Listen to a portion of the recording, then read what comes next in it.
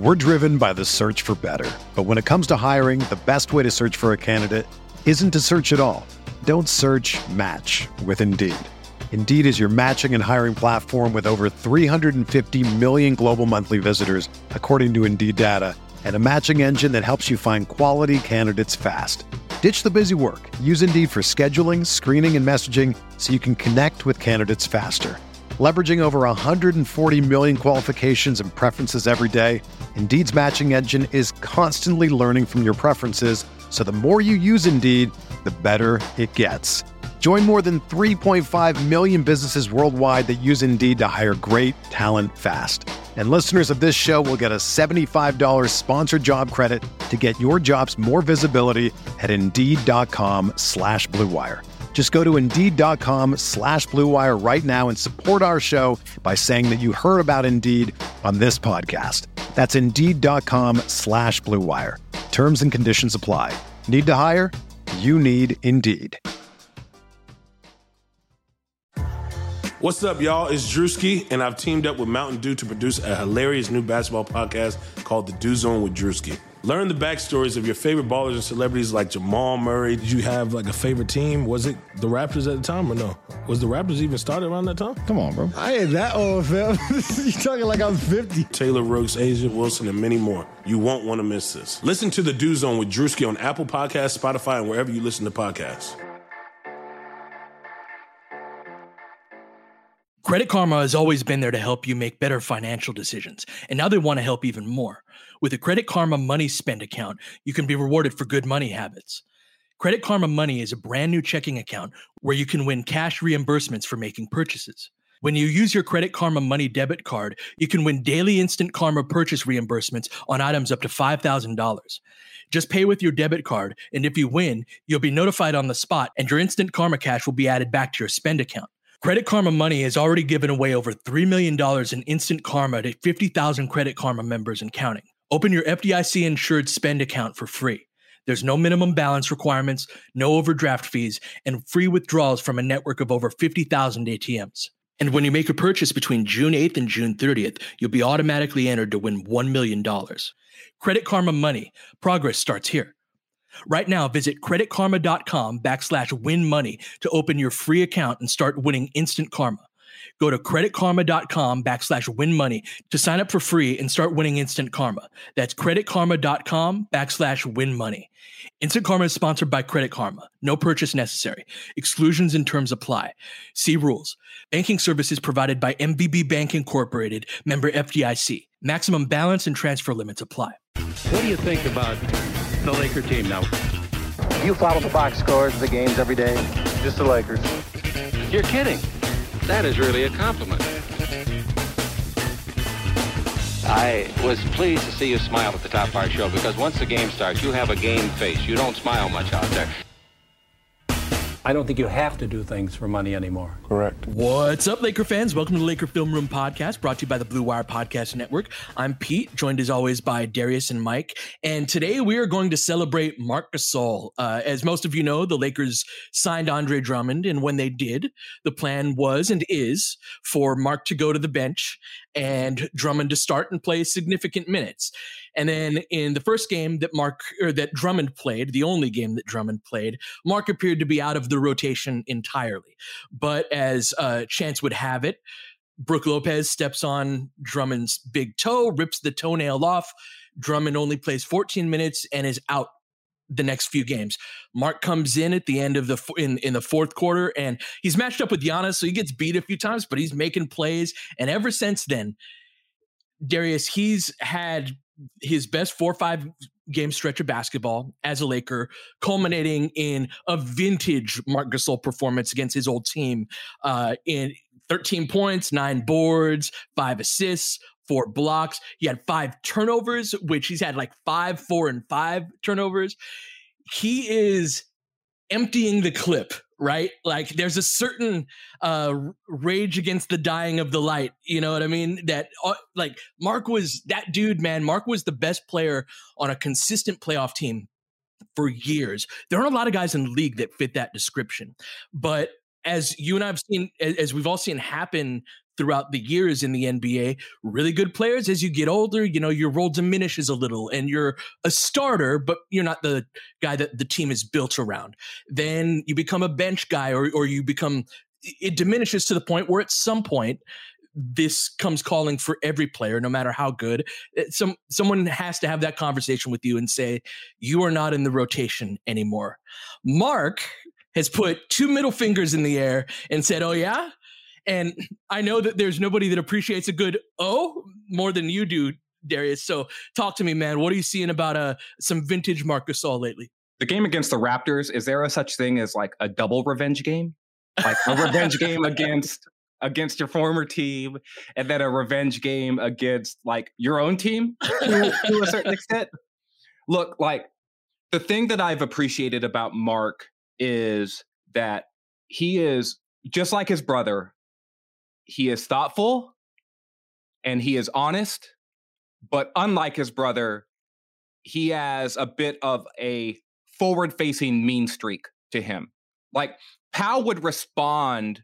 Like that 2010 series against the Celtics, for example, I thought was a great example where Pau was very much responding to the idea that, oh, you think I'm soft?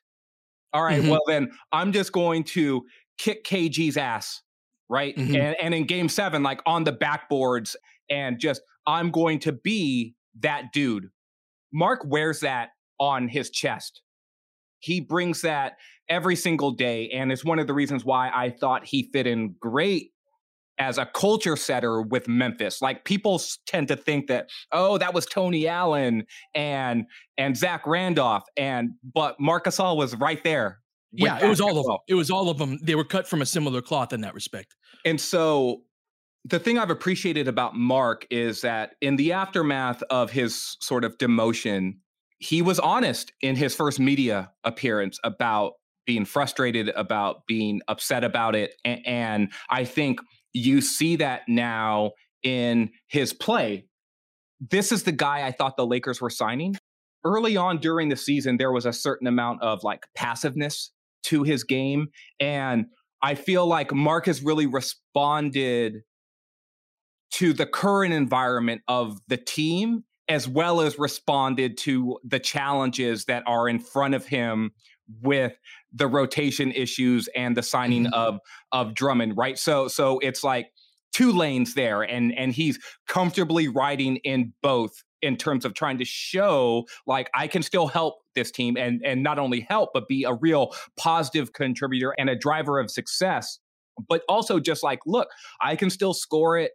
Like I'm going to be assertive as a passer. He is sort of demonstratively pointing guys into places and trying to direct traffic and really trying to exert a certain amount of will on the direction of the game. Well, that's part of his brilliance, right? Is Mike, he's one of those guys that can organize the troops. He's a general. He's you always talk about how he's like, duh, it's basketball. And he's got this, of course it works that way, as though we all have a comparable understanding of the game as him, right? But on a team that doesn't have LeBron James right now, that ability to kind of organize the troops really just means so much, man.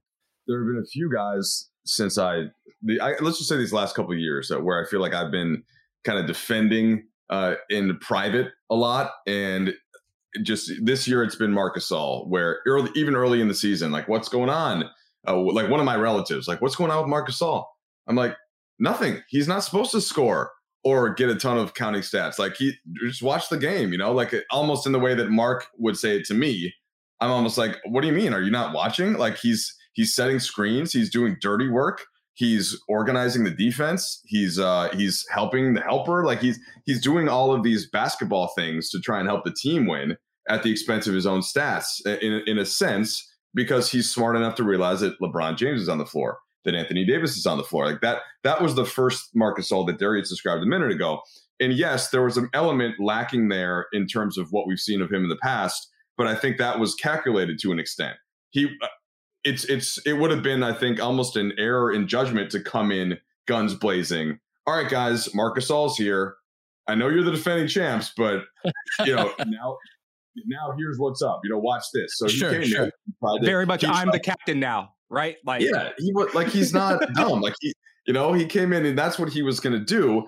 And I think that the downside of that for the counting stats folks and just in general, we're like, what's wrong? Why is Mark not playing well? Then there was a stretch of the season where he wasn't playing as well, legit. Like whether it was that he wasn't hitting shots and he was fatigued, whatever it was. That there was a smaller part of the season then, and then more recently, I think Pete described it perfectly to start the podcast, where it was sort of like he was challenged in a way, and not necessarily because of it.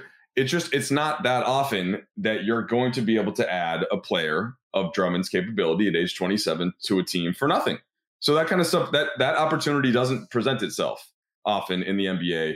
In other words, if you're the Lakers, that you probably wouldn't be going out there looking to make a move at that position, knowing you were going to get Anthony Davis back eventually and get a player that was going to be more impactful than Marc Gasol without giving up too much. So I think that a lot of what this whole Marc Gasol season has been completely due to circumstance, and the narrative hasn't always reflected the circumstance. But one thing that he did change was his tone in the post game last night was totally different, in that at first it was the defiance to an extent, the frustration, but not being out on the team or anything, but hey, like this is difficult for me. That completely changed yesterday, where he explicitly said, look, I am here. If it's 5 minutes, if it's 10 minutes, I don't care. I'm committed to this team. I'm not going anywhere.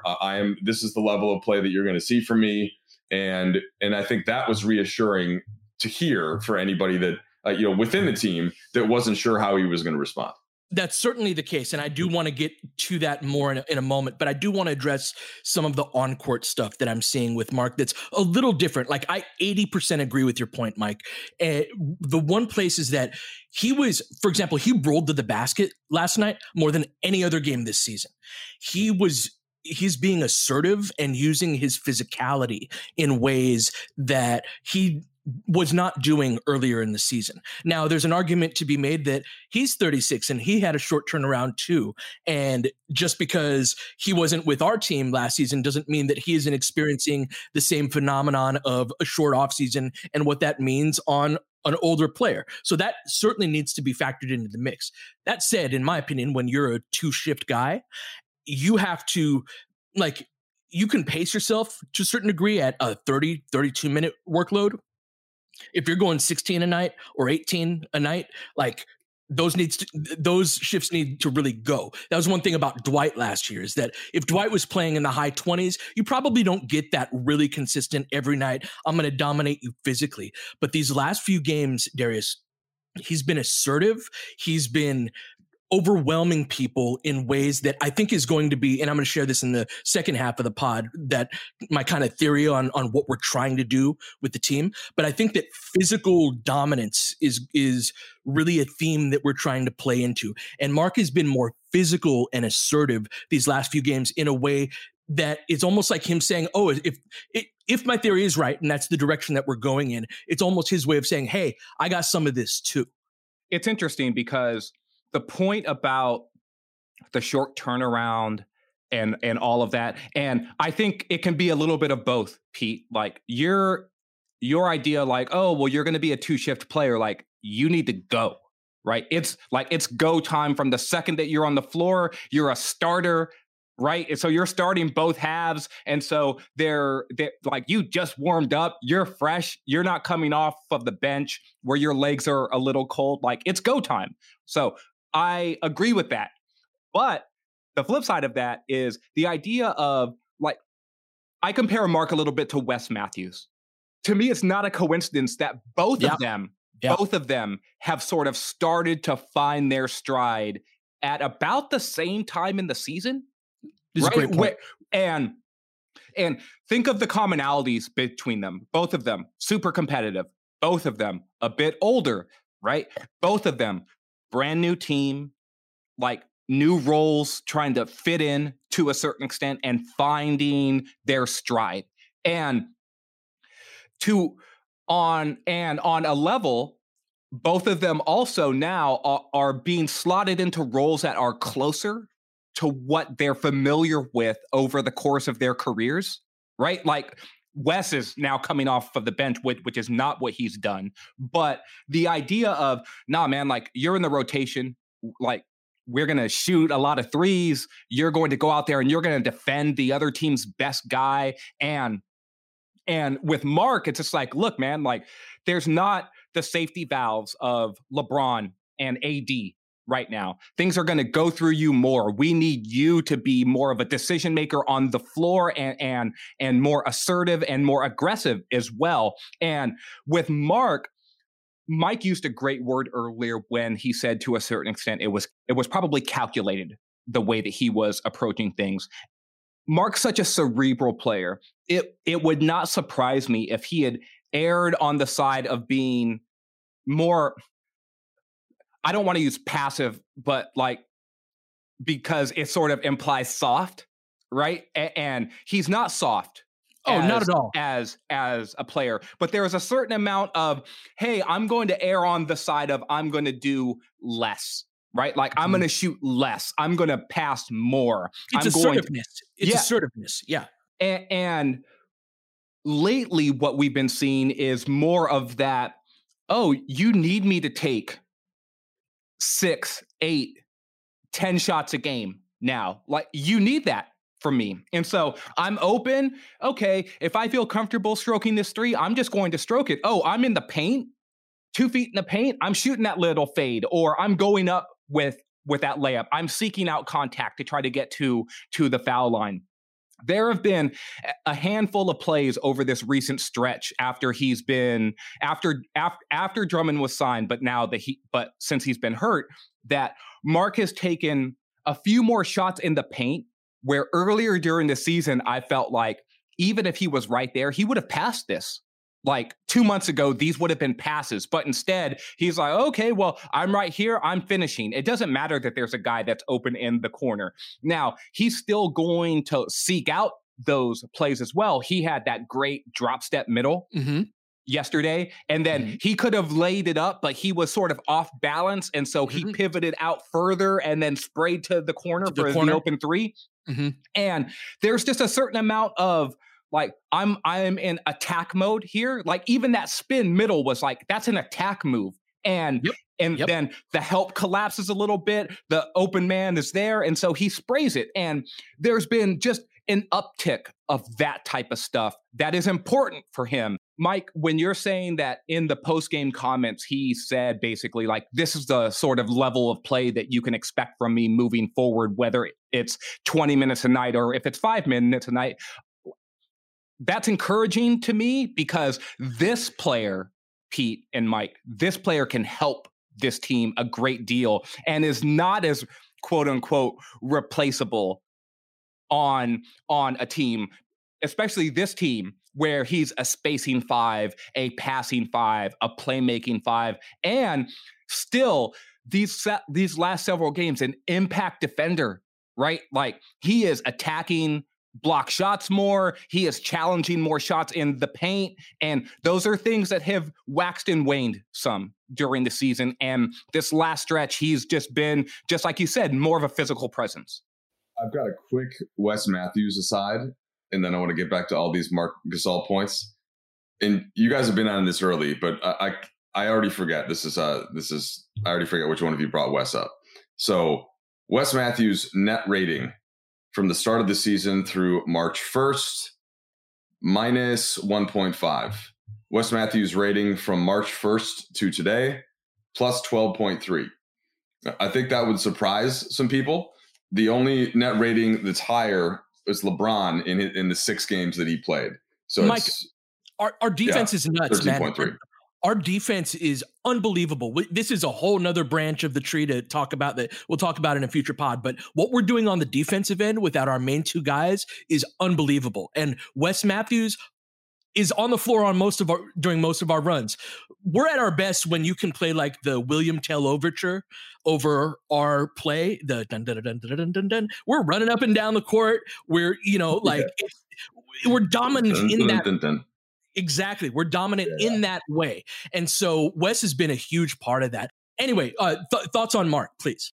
Yeah. So, and just to wrap that up, with Caruso is in a lot of those lineups next to West too, and you put two defenders like that next to each other, and actually THT and Trez. So it shows you the bench unit is actually really been getting it done a lot as well. And now that Marc Gasol has taken the step up to transition back to him, I'll pair this with what you were saying, Pete, where you think we're about 80% together, and I think I kind of agree with that. It might be closer though. So there was the Marc Gasol before LeBron or AD got hurt, which I think was effective, which was just reading what was needed of him, which wasn't a ton.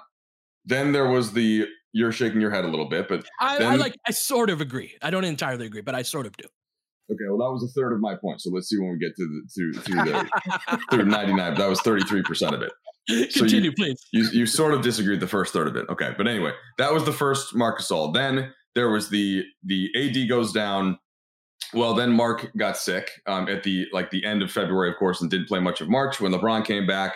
And then there was the Marc Gasol post Drummond, and it's almost been like three different. And to me, all of that is mental with him. And I think you can say somewhat of the same thing about Wesley Matthews to an extent, but I'm peeling Mark off in this one where now like he is. It's a mix of him needing to do more on the court and then mentally being challenged, whether it's internally or externally by Drummond. And that's where we're seeing this sort of full Gasol. And so it wasn't, I'm not giving him, I have to acknowledge Pete's point by saying that, yeah, he didn't just get there on his own when LeBron and AD went out, because there were those games where he was in there and LeBron and AD weren't out, that Drummond wasn't signed yet. And he wasn't playing at that same level basically a week and a half ago as he was today.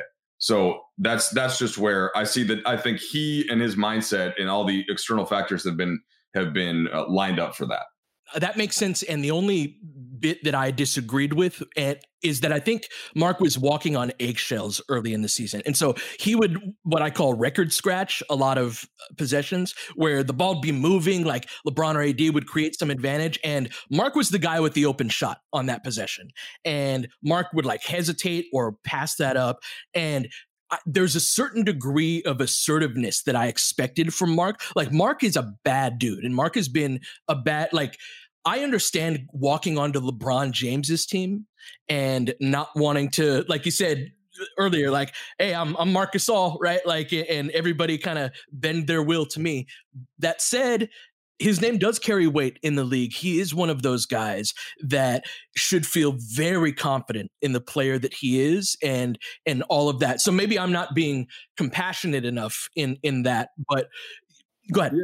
So, well, I don't think it's about compassion. I think those two things are related. I think that when he was on the court to start the season with those guys, he had come off not his best playoff series against Boston, where he wasn't really playing on the court at the end of it. This weird truncated offseason, a built-in with no practice, with no real training camp. And so I think it's very, very difficult to have expected him to come in and be assertive, like you were saying, early in the season on a team that was still closing with Anthony Davis, that still basically was putting out the lineups that it had just used 2 months ago with KCP, with Caruso, with Kuzma. Like that was what Frank Vogel was going through earlier in the season. I didn't expect, and maybe that's what it was. I was not expecting him to come in and be assertive Marc Gasol early. And I'm not saying from a basketball standpoint, of course you're right. Like basketball wise and coaching wise, you would say, hey, Mark, go be Mark in this setting. Yeah. And what I'm saying is I didn't expect him to do that because of the circumstances of the team, of the season, of the championship, and of how he played in the postseason. I thought it was going to take him some time to get that level of assertiveness. That's fair. Can I just close this little discussion on like this specific part? Mark, in a way, reminds me some of like a player like Caruso or even a player like Rondo, right?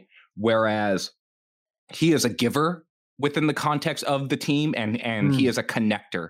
And I think if you go back to his Toronto days, the people who followed him closely in Toronto would also tell you that there was a bit of a hesitancy from him to like step forward into a more assertive offensive role. The part I would tack on top of that is that Mark, we often talk about LeBron with like his supercomputer brain, right? And his deciphering of everything that's going around on the court and calculating how a possession should play out. I think Mark works similarly within his head, Pete. And to me, he might be thinking, and this is just a guess, but he might be thinking, I'm open for a reason. Like in the same way they say that a lot during broadcasts, sure. Right? Like there's a reason why you're open. There's a reason why no one is closing out on you. It's because you're the Mark. It's not that though. It's like, that is a symptom of what I'm talking about. So like, this is what I wrote down Mark's possessions, right? In his first shift. The first play of the game. What happens on the first play of the game? He runs a little side ball screen with Dennis. They readjust the screening angle and they're perfectly in sync. That's one of the things that I look for is when new guys play with each other, does the big and the guard do their reactions at the same time? That matters. And that's like high level playoff stuff. When the windows of opportunity shrink, you have to be more in sync. And so seeing that between Mark and Dennis, two new guys that hadn't played before, that's like, yes, that's exactly the type of thing I'm looking for. Mark gets open as a result of that, has a little jump stop, 10-footer or so, goes in and out. Chris Boucher gets the rebound. Mark walks over and just manhandles him, rips it out of his hands, kicks it over to Kuz. Kuz hits the wing three, kicks off the scoring, right? Then he, a couple plays later, he rolls hard to the rim and gets a layup. Then he gets a little fadeaway jumper at the elbow toward the end of the shot clock. He gets a putback. And then to cap it off, he hits a three from about 28 feet. And he's backpedaling and just goes boom, right? And he's like fired up. There's that chip that you're talking about. He was MFing. He was just like, you MFers think I ain't got it. Like it was sort of that. How great is that? How can you not love a guy that's built like that, right? But that level of two middle fingers in the air, that's part of Marc Gasol, and he hadn't played like that at any point during the season. This being challenged and being the competitor that he is, to me, that unlocks, like, this is the MFer that, like, that's Marc Gasol. So we're going to take a quick break, and when we come back, Frank Vogel got one of those good problems now that we're going to have to talk about.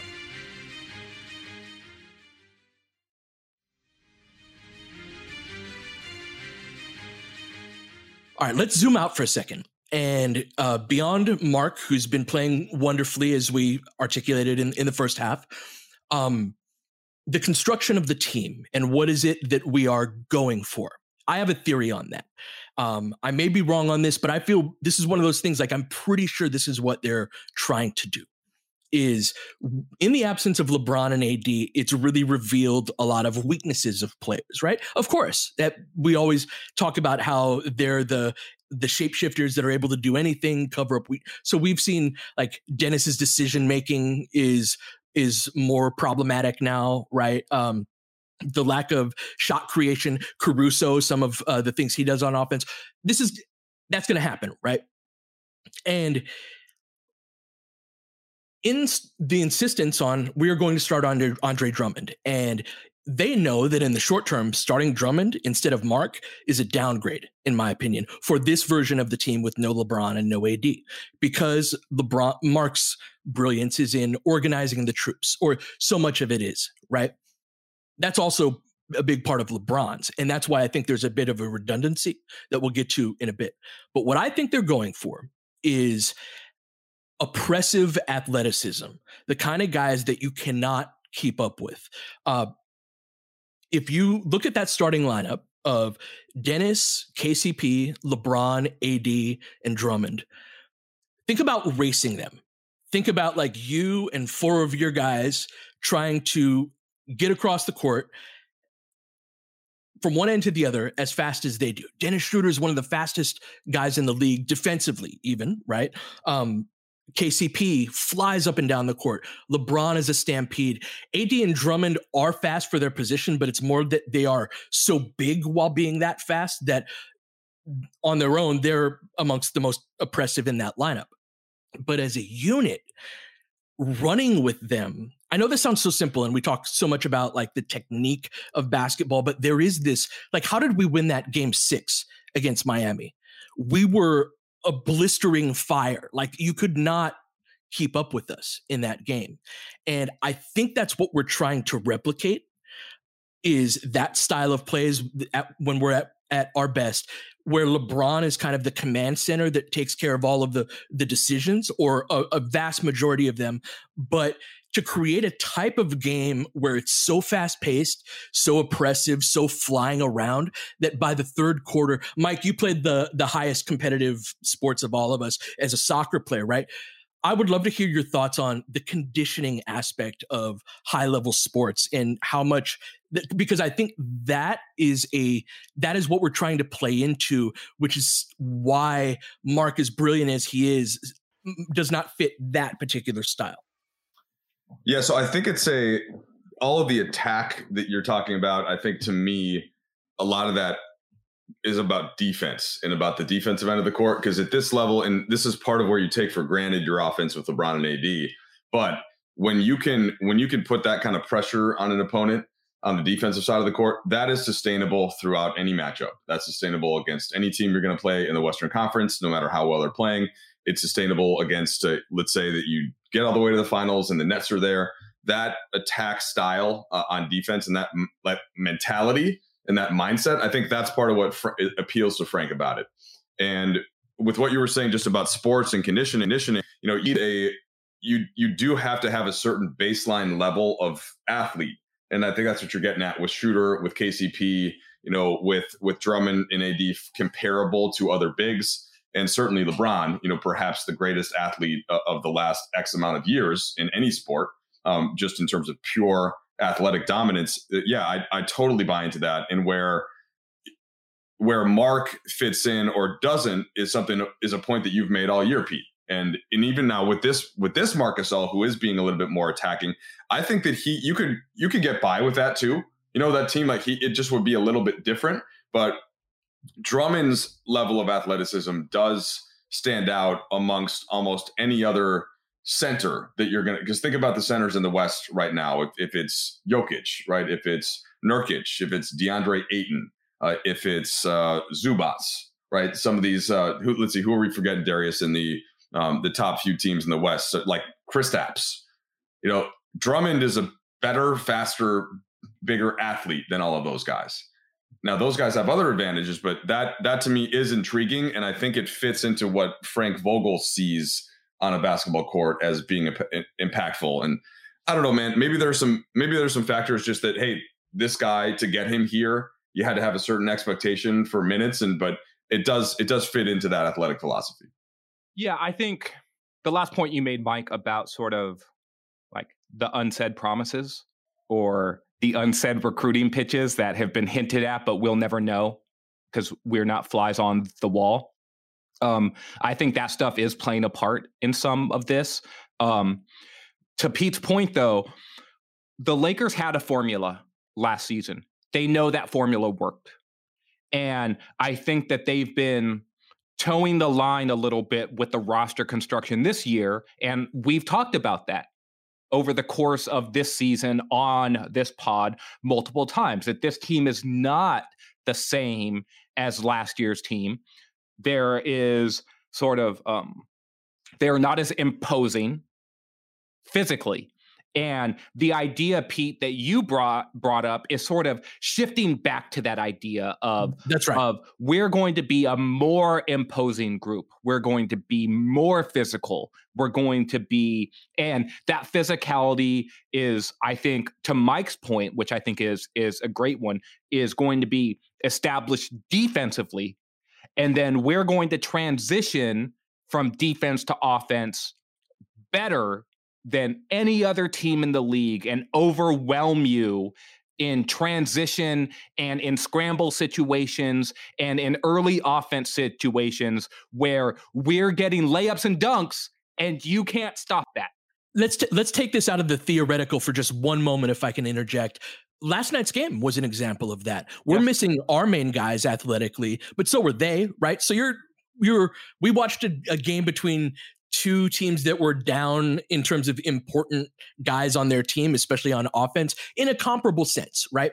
And the Lakers, the way they won that game, it's not just that they won that game, they overwhelmed them. We were everywhere. Obviously, our shooting was just lights out, but that first play where Mark set the tone and was like, we are going to physically dominate you in this game. The Lakers physically dominated the Raptors in that game. And I think that speaks to the idea that that is the mentality that they're going for.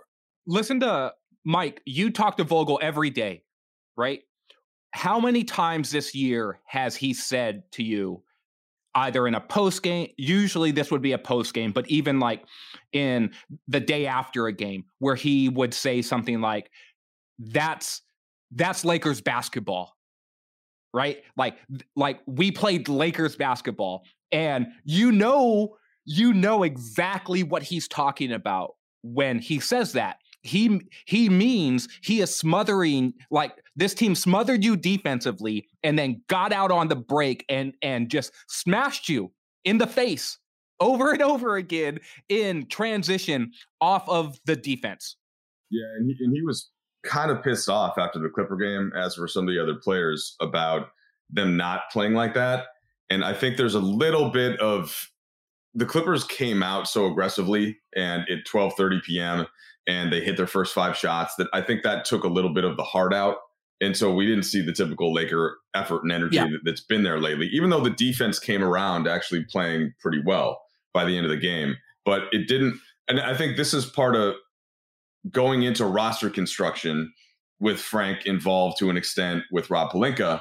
And they don't have the type of roster that you would say is going to just be there to beautifully execute a system with shooters all over the place and spacers. And I think they know that. And I think they built it intentionally because of it. And so I think that's why Frank is even more adamant about this is the style that this team needs to play to win. And I've made this point so many times, I don't want to bore everybody listening, but some of the system teams out there right now that are having regular season success, and you can point this year to Utah, you can point last year to a Milwaukee. There are teams over the years, and there are other teams this year. And I think that Frank, having been in playoff battles against LeBron, and then certainly last year confirming this, I think that he and Rob Pelinka have a different idea about how to win that ultimate game. And to them, it's, can you get a bunch of elite athletes to really buy into this scheme and this style and this mentality, where they are, despite being perhaps the most talented team in Brooklyn's in that conversation now, they can be the most aggressive team, the most energetic team, the most attacking team. And that's not usually easy, especially when you're also the oldest team.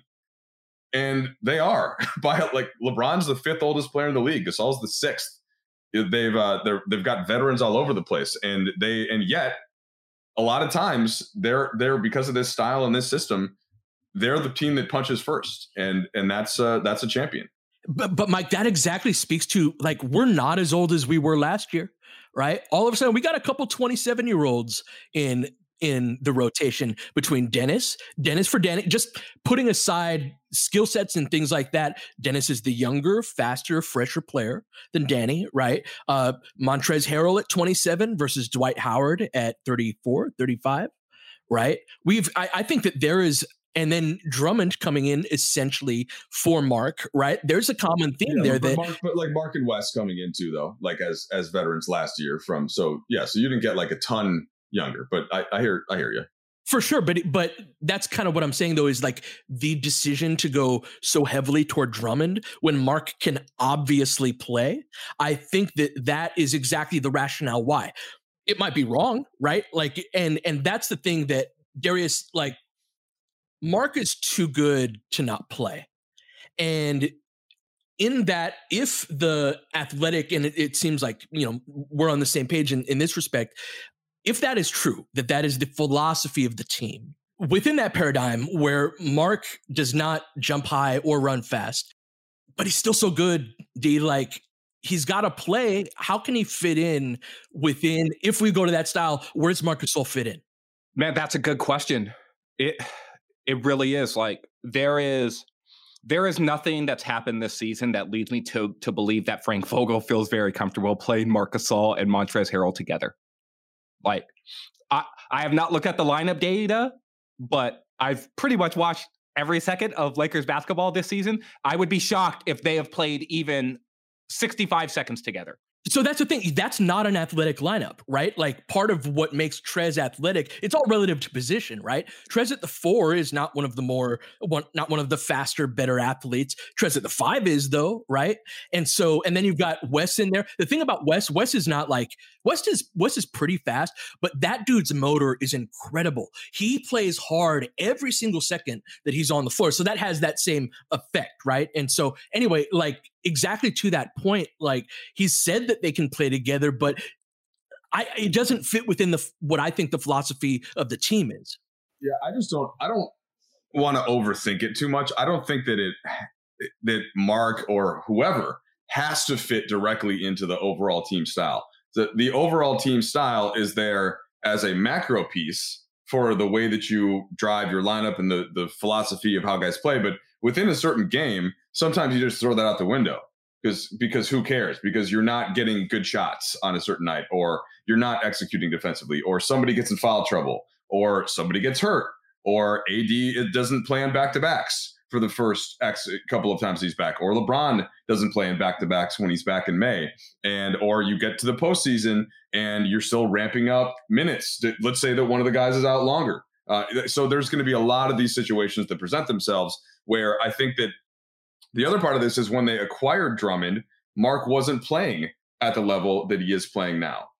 And not that again, those two things don't have to be related. That's just a talent grab. You take them, you bring them in. This is the plan. We're going to put them into the lineup. It's going to fit, et cetera, et cetera, et cetera. But stuff's going to happen. That's all I'm saying. Stuff is going to happen. Mm-hmm. And we know now, not only is Marc Gasol committed to stay ready, much like Dwight Howard and JaVale McGee were last year, much like Markieff Morris was, it's time to just all galvanize, rally around the flag, and try to win the title. And there have to be spots where Gasol helps you more than other guys. And maybe Drummond, let's say the Lakers match up with the Nuggets, and let's say Drummond is just having problems with Jokic and they're just not playing well. Mm-hmm. Okay, guess what? Marc Gasol, you're starting next game. Let's go. Yeah. There isn't anybody on the roster aside from LeBron and AD that I'm worried about in terms of minutes and role and play, because you can't do that. You got to try to win the title, and you have to play the guy that is going to help the most on that specific day, in that specific rotation, starter, bench, whatever. And that's going to mean sacrifice. Yeah. It's not only going to mean sacrifice, Pete. It's going to take a certain amount of why are we here? And stepping away a little bit from the me, what I want, what works best for me too. Yeah. And like Vogel's been here about a year and a half. Never had a conversation with him. I've been in some scrums with him and listened to him talk and seen his post-game Zooms now this season. If there's a thing I trust about Vogel, pretty much implicitly, it's his idea. It's the idea that he's going to communicate and that he's going to make the best decision that he thinks is right. Right. And so let's go back to the sort of speculative nature of our conversations around how Drummond ended up in Los Angeles in the first place. And in theory, let's imagine he was promised a starting spot, like at least at the beginning. I have no doubts in my mind, speaking to what Mike just sort of implied, right? That if it comes right down to it, and it's time to say, you know what, Marc Gasol is the better matchup or the better player, even overall in this specific context, I don't think it's going to matter. And Mark is just going, like, I don't think whatever was said before to Drummond, right? Mm-hmm. In theory, because this is speculative again, I don't think it's going to matter. I think Frank will look down the bench, or he'll have a conversation with all those guys and say, look, one-on-one with Drummond, we're going with the other guy. One-on-one with Mark, you're up, right? And I think, yes, you're 100% right. And that's exactly why when Vogel keeps getting asked questions like, about Drummond starting, is he still going to start? Mark's balling out. What's going to happen here? He says, yes, we want to give him a chance to get up to speed with what we do. And if everybody buys into that mentality, it behooves the Lakers to give Drummond a fair shake and a fair chance to get caught up. He has not been with the team all season. He has not been in this style of play. He has not been on a team that has been playing for a championship ultimately as their goal. Andre Drummond has talents and he has deficiencies, just like every other player on this team, particularly the role players. But in order to get the most out of him, he's going to need to play in games, get his conditioning up, he doesn't walk in as that athlete that's impressive, right? He hasn't played competitive basketball in nearly 8 weeks, and in some ways hasn't played this kind of competitive basketball. Again, we're building toward a title team type basketball in his NBA career.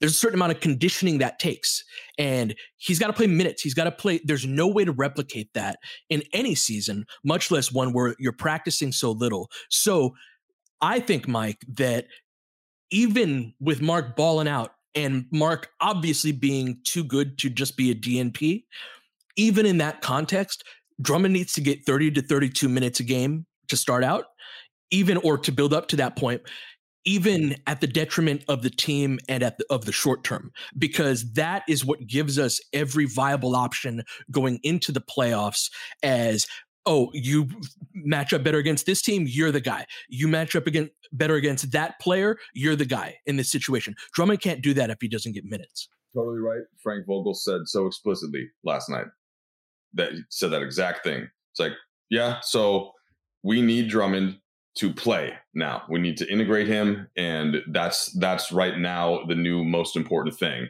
because they, again, are playing for the championship.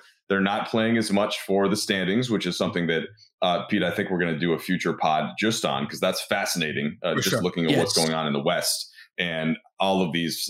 Look at what Dallas is doing. Look at what Denver's doing. I'll just stop there before I go in a whole rabbit hole.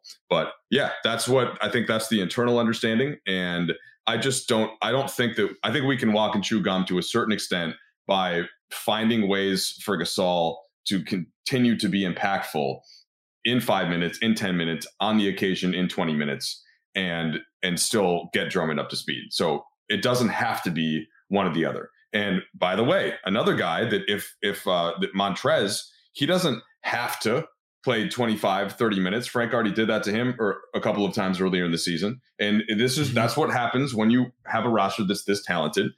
Different guys are going to have to sacrifice at different times, and they're going to have to be able to deal with it. The interesting thing is that how Drummond helps the Lakers is still a theory. And we don't have data on that yet. And part of the process of assimilating someone into your roster is getting that data and figuring out if they actually can assimilate at all. That's right. Right. And so the idea, or where they do and where they don't, like, it's not a binary thing, right? There are going to be some things that work out the way that you hoped, other things that are a little bit different than how you theorized it in the first place. Exactly. And just to be clear too, the ways in which you want a player to fit in, those are the most important ways. Right. And so there could be a bunch of things that Drummond does well that fit into the team, but maybe in a narrower scope or in a certain role, those aren't necessarily the things you need from him. But those are the things you learn with the types of reps that both you guys, Pete and Mike, were just describing. Right. And you do not learn that. You do not get that data. You cannot do that information gathering without actually going into the field and letting him out there to do his thing. And it could be painful for a little bit. Like, we go back to Drummond's first shift, which I thought was a good shift and fairly impactful, right? There were some things where I was just like, oh, there's the Andre Drummond I know, right? Like, not in the good way. And then there were just like oh, look at this too. This is the dude where I watch some of this stuff on tape and I'm just like, oh yeah, look at that. Right? Like, look at that double jump on the block. Yes. Like, he contested Giannis, hit the ground, goes back up. Not a lot of guys can make that play. And then look at the deep stance in the drop. Look at the back pedal, right? When he's in drop coverage. Look at the stab with the off arm. Look at the wide frame, right? There are a bunch of things where I was just like, yes, that, right? And this is a philosophical point now that just comes to like watching a ton of basketball over the years that I know that both of you guys would appreciate, and I think the listeners would too, is that over the years you just learn like this is the push and pull that happens during any given game, during a possession, over the course of a playoff series, where you feel it out, and the best coaches find ways to optimize dudes and put them in positions to succeed, right? And the drivers of that are your star players. They are your superstar guys. They are the foundational core pieces. But all of the other guys are that sort of orbit around those superstars. Those are the guys who you have to try to find the key ways where they can help your specific team in a specific matchup against an opponent, both at the team structure and at the individual level, that helps them impact the game in a positive way. And there's no better evidence of that than what we saw during the playoffs last season, where series to series, the only players who were totally not impacted were LeBron and AD. Everyone else saw matchups where they could get in and matchups where they were not as useful. Like even THT, where Frank said, do you know what series I think I can throw you out there in? That's right. The Houston series, right? And I'm going to give you some run in a couple of games because I think in this specific matchup against these specific dudes, the asks that we're going to make of you, you can do them. And you're going to succeed at those, and we're going to make sure that we optimize you in this narrow lane, and you're going to ride in that lane. And he did the same thing to Danny Green within the context of, maybe guess what, Danny, maybe you're not closing these games here. Maybe it's Alex and KCP, or maybe it's Rondo and Caruso, right? But Dwight, you're in, you're out. JaVale, you're out, right? And over the course of the playoffs, he was just like, Keith, you're starting, and all of that stuff. And he's emboldened to do that even more this year because it worked last year, and they won a title. And that's had it not worked, then that gets back to that. Well, the coaches sit down in the offseason, and they all have their opinions on what they should have, could have, would have done. And maybe we should have kept this guy in a consistent spot, so he knew he was closing every time. And you have all those conversations, and I think that they don't have to do that this year. I think that's been baked in and that's been learned. And I think that's a good thing. That's a good thing for this coming postseason. And I think that means that every role player, Marc Gasol included, will be in that orbit that you were talking about, Darius. And Mark has certainly made his case over the last few games. That'll do it for this one. You've been listening to Laker Film Room Podcast. We'll catch you guys next time. James has got it in low to McHale. McHale wants to turn. He's double teamed. Just pass out in front. Broken up by Worthy. Tip to Magic. Worthy dies on his belly. Magic scores. There's Magic got it. Magic fires. It's good. They will. Lakers win the game. The Lakers win the game. Rebound of Lonnie. 3 seconds left. Van Exel to win it. It's on the way. Good. Kobe Bryant, 48 points, 16 rebounds. Shot with his 8th block shot that ties an NBA Finals record. A lot of Laker fans sticking around for this. You're seeing something that's very rare indeed. A Laker to get MVP chance in Boston. Of all places. Are you kidding me? Kobe, hard to believe. Are you kidding me? Unreal. Are you kidding me? Lakers looking to push. Bryant spinning in the lane. Back for Gasol. Pretty pass. And it's back to a 3-point game. Kobe Bryant picked up by Bell. There's the move. 2, 1. Miss it. Unbelievable. For the victory. It's over. Shot clock now to 5. Bryant. Yes. And then with a little tap to Alvin Gentry. Add insult to injury, Kobe. I mean, what a shot. I mean, you can't defend that. Are you kidding me? 2.1 seconds remaining. Denver a foul to give. Jokic Trying to disrupt Rondo. He puts it in. Here's Davis, 4-3 in the win. Oh, it's good! Anthony Davis has won it for the Lakers! James again. Oh, he hits another one. LeBron James putting together a closing quarter against the Nuggets. This historic 2020 NBA championship belongs to the Los Angeles Lakers. The Lakers conquer the bubble, and banner number 17 will soon hang in the rafters.